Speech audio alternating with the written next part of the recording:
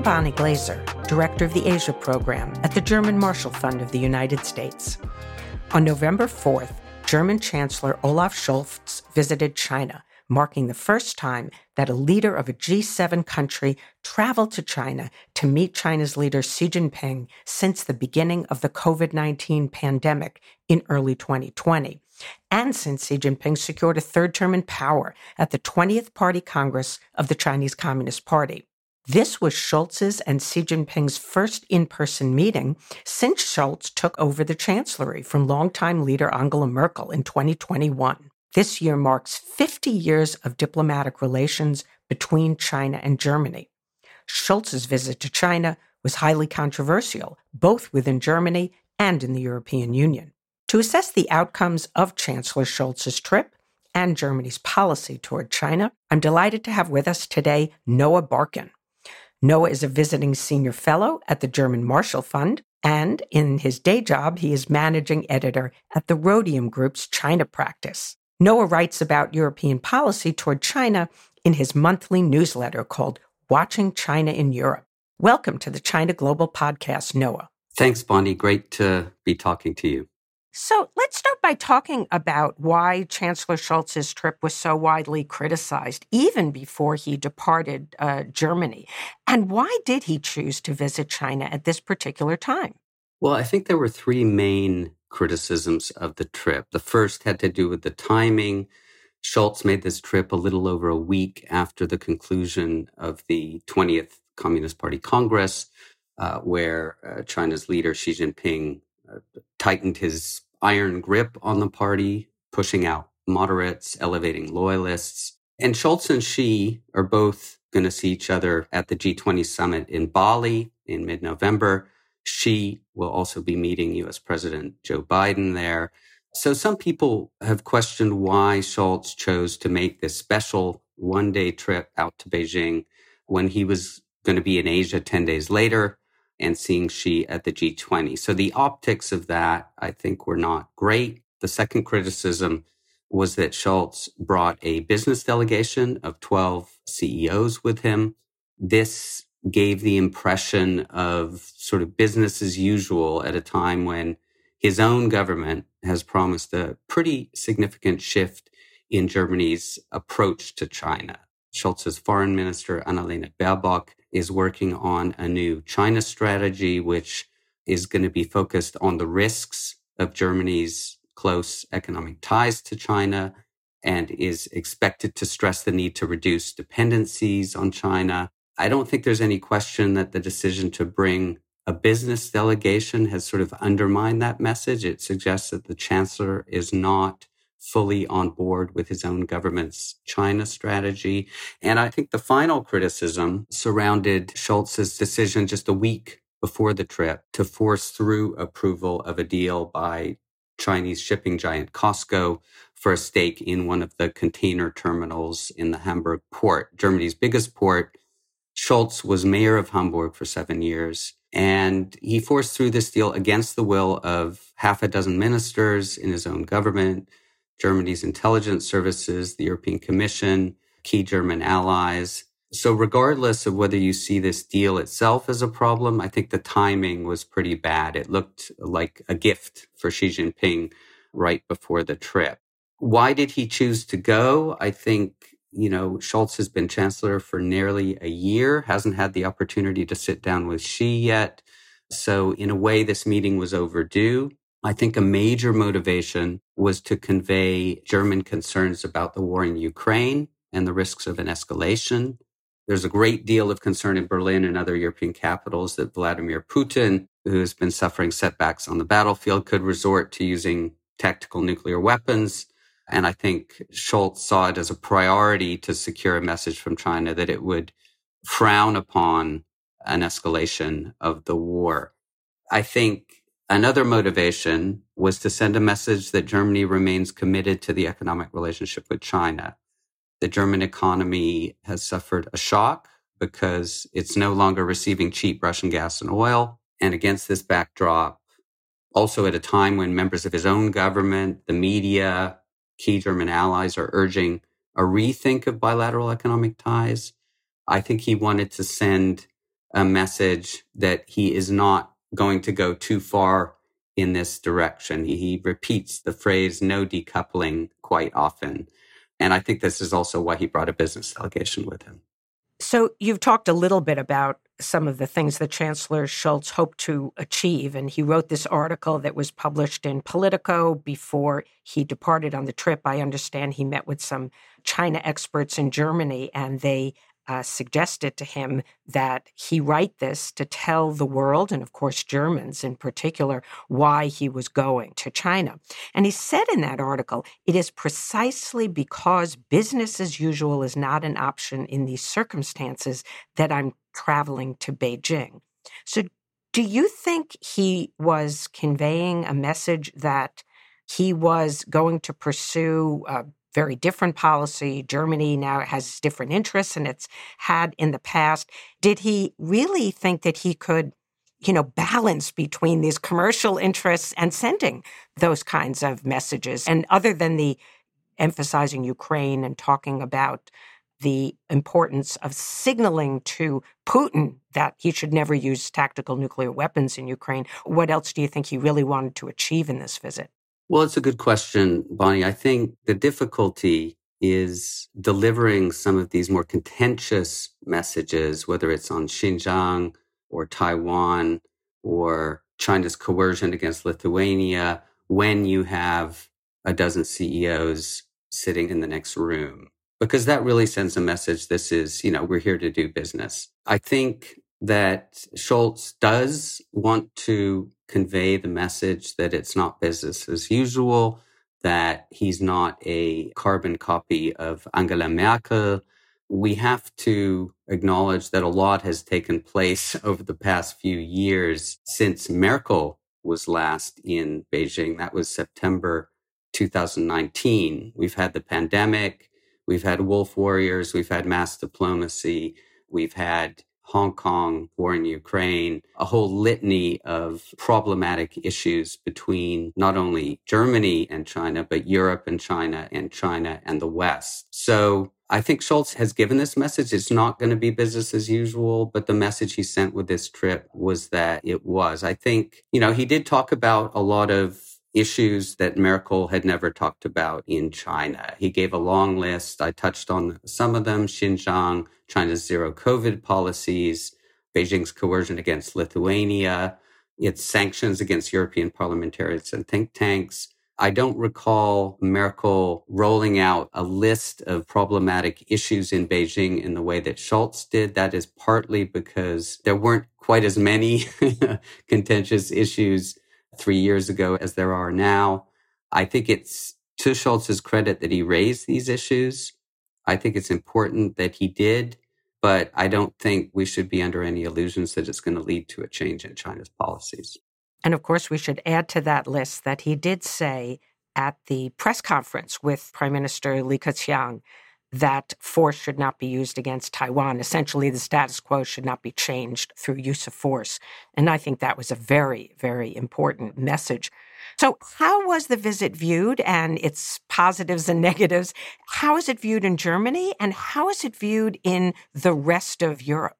Well, I think the positives are that Scholz secured the message from China that it opposed an escalation of the war in Ukraine. I think the message of concern he delivered about China's saber rattling with Taiwan was important. You just mentioned that. A minor sort of bonus was that he was able to secure a pledge from Beijing to allow foreigners in China to make use of the BioNTech COVID vaccine. That's certainly positive, although I have my doubts about whether China will ever allow Western vaccines for its own population. On the negative side, we've touched on some of these issues, but let me sum it up this way. A lot of people in Germany and among the country's key allies in Europe saw this as a step backward, as a sign that while members of the German government are pushing for a more clear-eyed approach to China, that the person at the top of the German government does not see the need for major change. So if we look at how this went down among some of Germany's European allies, there was a great deal of concern about Scholz going there with a business delegation. I think many saw this as a sort of Germany first trip. not a Europe first trip. As Scholz's coalition government put it in its governing blueprint, the coalition agreement that the three parties sealed when this government came into power in December of last year stated very clearly that Germany wanted to push for a more European approach, a more united Europe in dealing with China. Most of the signals, I think, around this trip were that Scholz was mainly focused on Germany's interests, especially the business delegation. We know that Emmanuel Macron, the French president, asked Scholz about going to Beijing together. Scholz said no to that. I'm sure if the leaders of Germany and France went together, this would have pissed off the Eastern Europeans and the Southern Europeans. It's hard to get the formula right in terms of who in Europe should be speaking to Beijing. But my sense is that this was not a sort of a trip which fostered greater European unity vis-a-vis China. Rather, it left Scholz's own government more divided than it was. It left Germany and France sort of sparring over the trip. And I think within the G7, it probably caused some concerns in places like Washington and Tokyo. So Scholz did not send messages that he was taking seriously this pledge in the German coalition agreement to take a more European approach. Well, I do want to talk about the China strategy that's being written in Berlin. But before I do that, I want to flip it around, just get a sort of your brief assessment as to what you think President Xi Jinping got out of the trip. Clearly, the Chinese would like to drive wedges between the United States and its allies. Do you think that Xi Jinping got anything? And what does an ideal China-German relationship look like from his perspective? And did this trip advance that vision? Well, I think for Xi, this was all about geopolitical signaling. You had the leader of the biggest European country flying in to Beijing right after the Party Congress. This is perhaps a bit of a slap at the United States. It sends the message that China is not isolated. It sends the message that Europe still wants to do business with China. And it leaves the government in Berlin, the European Union, the G7 more divided on China. So all of that, I think, will be seen in Beijing as a positive. I think from Beijing's perspective, this is what they want to see from Germany. They don't want to see a Germany that is siding too closely with the United States. Beijing talks about European strategic autonomy more than European officials these days. They want an independent Germany and an independent Europe that is pursuing its own course with China, independent from the United States. So the messages that Scholz was sending, no decoupling, for example, are messages that really will be welcomed in Beijing. Yes, the Chinese do like that term, strategic autonomy. They like to define it, too. So the China strategy, the government in Germany is going to release first the national security strategy and then the China strategy next year. And I understand that the German Federal Foreign Office has the pen. Maybe you can talk a little bit about what role the Chancellery will play in shaping that strategy and whether this document can resolve the differences in the coalition and the government and result in a more coherent approach to China, or would that be expecting too much? Well, I think the process of writing a national security strategy and a China strategy can be helpful. I think it forces everyone to think about Germany's international relationships, what its interests are, what it wants from these relationships. And I think one needs to recognize that this is not something that Germany is used to doing. It has never written a national security strategy before. It can also be helpful internally. It provides signaling to ministries so they're not all doing their own thing. I think this was a problem under Merkel, that people in the government did not have clear guidelines on how to deal with their Chinese interlocutors. But I don't think the strategies resolve the differences in the coalition. I think we have a pretty significant divide at the moment between the Chancellery on the one hand and the ministries that are led by the Greens on the other. And I think we will be seeing contradictory signals on China for some time. I think that's unfortunate for Europe. which has been moving closer on China. But I think if the German chancellor is not pushing strongly for a more united European approach, it's going to be difficult to move forward in Europe.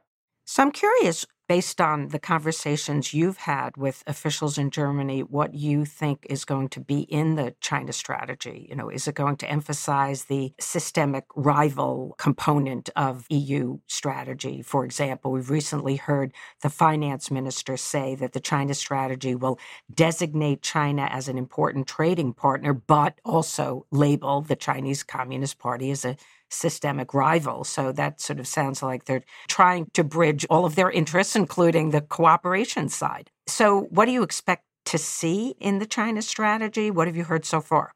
Well, my understanding is that the foreign ministry now has a draft that the foreign minister, Annalena Baerbock, is happy with. I think this will be circulated at some point. We know that the national security strategy has priority. We expect that to be unveiled, based on what people have told me, in time for the Munich Security Conference, which is usually held in mid-February. And I think we'll probably see the China strategy at some point in the spring, maybe March or April. And both of these will be public strategies. There was some debate about whether the China strategy should be a confidential strategy, as it is in the US. And we all saw Secretary of State Antony Blinken a few months ago get up and present the main planks of that strategy in a speech, but the strategy remains confidential. I think in Germany, the conclusion was we can't afford to have a confidential strategy. Everything has to be very transparent. That's just the way the German political system works. If we look at the strategy itself, I don't think we're going to see major surprises. We've had a very intense debate about the China relationship that's been carried out in public, interviews with the ministers and in the media. So I think we will see an echo of the language that the European Commission unveiled back in March 2019, the holy trinity of partner, economic competitor, systemic rival. I think that will appear in the German strategy, perhaps a signal that the relationship is moving more in the direction of competition and rivalry and less in the direction of partnership. I think it will be about bolstering relationships with like-minded partners in the Indo-Pacific. It will signal that Germany is more focused on the risks of its economic ties to China rather than a focus on the opportunities, which was, I think, the main way that the economic relationship was understood for many years. And so I don't think we should expect big surprises from it, but it will sort of codify what has been discussed in recent months in public, which is a fundamental need to rethink the relationship with China after all the setbacks and concerns that the German government and European governments more broadly have about the direction of travel in Beijing. How would you assess the importance of the variable of the Ukraine war in Germany's approach to China and going forward? Is it really decisive? How is it shaping Germany's relationship with China? People have asked me whether this is an inflection point. I don't see it as an inflection point. I think we're perhaps in a new phase, but I think Germany's approach to China has been evolving for, maybe half a decade, growing more skeptical, more critical, and this adds another layer. I think it has changed the German debate on China, Russia's invasion of Ukraine, for three main reasons. Germany obviously was heavily dependent on Russia for oil and gas. Those sources have now been cut off, and Germany is paying a heavy economic price for that. Its dependence on China is far greater than its dependence on Russia. So there is a realization that depending on a geopolitical rival may not be a good idea, hence the discussion about reducing dependencies. A related point is that German companies had to pack up and leave Russia almost overnight because of the war and because of the sanctions that ensued. If China were to invade Taiwan or take other actions which led to a conflict in the Taiwan Strait, German companies would also feel pressure to leave China that could result in sanctions, just as it did with Russia. And that would be devastating because some of the biggest companies in Germany depend very heavily on the Chinese market. So I think Ukraine has also heightened the awareness of risks related to Taiwan. And third has been China's support for Russia, the No Limits partnership that was sealed between Putin and Xi just before the invasion, Chinese support for Russian narratives around the war, blaming NATO. So this has also been a bit of an eye-opener, I think, here in Berlin. But it's also true that there are people in the government, and I've heard this from people close to Scholz, who play down the significance of the China-Russia link. I often hear the phrase, China is not Russia. Now, I think we all agree China is not Russia, but that message, I think, can be dangerous if it means complacency towards this strategic partnership or whatever you want to call it between Xi and Putin. It was interesting. The head of the German Foreign Intelligence Agency, the BND, testified in Parliament a few weeks ago and was quite frank. He said he's been warning German politicians for years about both Russia and China and has the feeling that they only want to think in terms of best case scenarios. So I think that is still a risk in Germany. I think there is still some thinking in parts of the German government that China is not Russia. China does not pose anywhere near the same threat. So I think the war in Ukraine has certainly changed the debate, but there are still pockets within Berlin who are resistant to the idea that a broad sort of geopolitical rethink is required because of this partnership between Russia and China. Taiwan is certainly getting more attention from governments around the world, including in Europe and in Berlin. And we know that there was a parliamentary delegation from the Bundestag that traveled to Taiwan just before Chancellor Scholz was in Beijing. And that delegation, of course, met with President Tsai Ing-wen. I'm curious how you think Germany's policy toward Taiwan has changed, if at all, and how much space there is going forward for change. Do you think the trajectory is that there will be more official engagements between Germany and Taiwan, or do you think that Germany is likely to be very cautious, in part because of the potential blowback that they could get from Beijing? Yeah, I mean, that is a big question, Bonnie. I think there is a realization that you can't simply put your head in the sand and hope for the best. I think, as I just discussed, the war in Ukraine has sort of raised the risks or raised the awareness of the risks related to Taiwan. At the European level, there is some thinking going on about this, scenario planning, etc. I think member states, including Germany, which were very reluctant to talk about Taiwan, even in private to some extent, out of fear of angering Beijing in the past, are coming around. I think there is still a lot of concern about provoking China, though, I think. We've seen some Bundestag delegations, as you say, pass through Taipei over the past month or so.